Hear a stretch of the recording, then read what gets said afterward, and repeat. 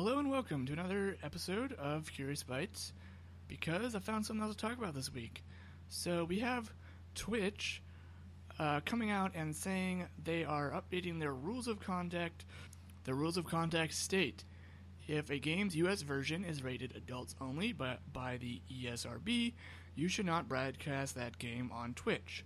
However, ESRB rated mature versions of adult only titles are permitted for streaming, such as mature versions of GTA San Andreas and Fahrenheit Indigo Prophecy.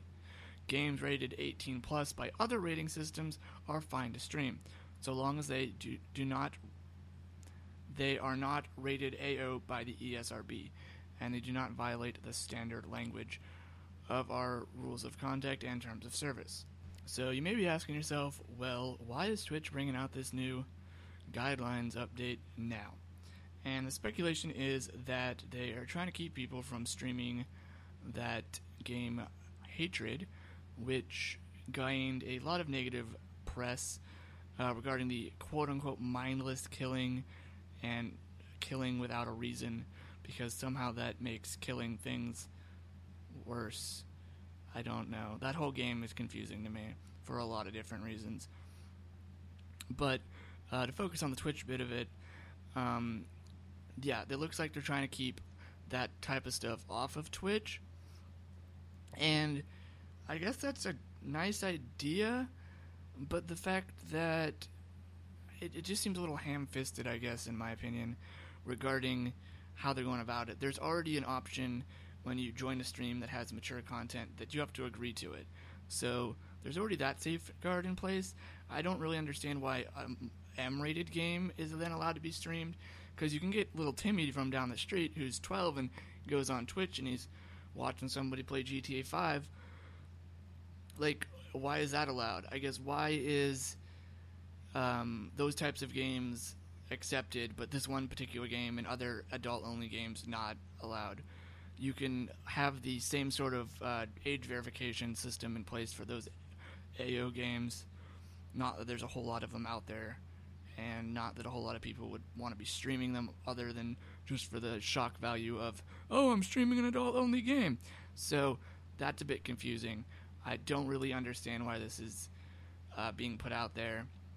They say they want to make a safe, welcoming, and inclusive community, and yet they have one of the worst chats that you can find on the internet regarding just vulgarity, sexism, people just being rude to the streamer themselves.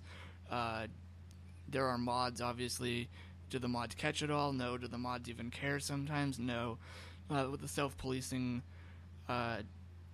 idea, there's always the people that just don't care. And so it seems a little weird to me that they let such, I guess, non-safe and unwelcoming and an uninclusive community with the chat system, but for some reason streaming games is totally frowned upon if they have the AO rating. What they should really do is add a different age gate regarding, hey, you're clicking on the stream, it may have adult only content, are you sure you want to watch? I mean, there's going to be Timmy down the street anyway getting around that if he wants to. You know, there's a bunch of other websites that Timmy can go to if he chooses to look at, adult content. It seems a little weird. There's not a lot of games that are adult only that would want to be streamed other than perhaps this Hatred game. So it seems odd to me. I don't know. They're trying to make it all, fun and exciting, and, everyone can check out Twitch.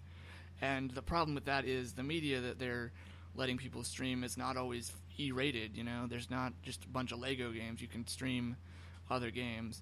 And so the bottom line for me is it seems like they're trying to censor what people can stream.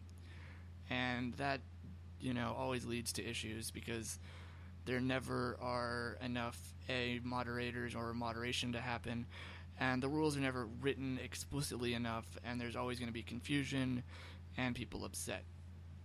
So, bottom line again, Twitch, just, suck it up. You're you're in a space where there's going to be different types of games. The consumer person on the internet, the person that's consuming this has to, be able to turn it off if they want, if they don't want to, and if little Timmy is just going out there to look for boobies or whatever, then little Timmy's going to find the boobies whether or not, you put in rules or not. And if it really is just because of this hatred game, I mean, that's a whole other story. That game does not look at all interesting as far as the game goes. So they could have just put out just a ban on it in general and just been like, no, you can't stream this game, and leave the rest of the rules alone. But it's not a cut and dry situation, but it seems that Twitch really wants to tighten up its rules. And the other bit of news-ish type stuff that people seem to be really outraged about is FIFA 16 will feature women's national teams. And I am hoping that the people that are outraged are kidding, but as it being the internet, there's always those people that are legitimately upset that there are other sexes of people that exist in the world that also would like to be represented in different games. Women are a huge part of the soccer, football scene in general. They are the other half of the population of the world, and they also play sports. And it's nice that I personally think that FIFA is incorporating them. It'd be nice if other sports companies and games also incorporated women for whatever sport they are representing. But it's a good start. There's a bunch of comments on the over the internet, I guess, with bashing EA for not putting effort into other things. I mean, they're always going to do that. It's EA.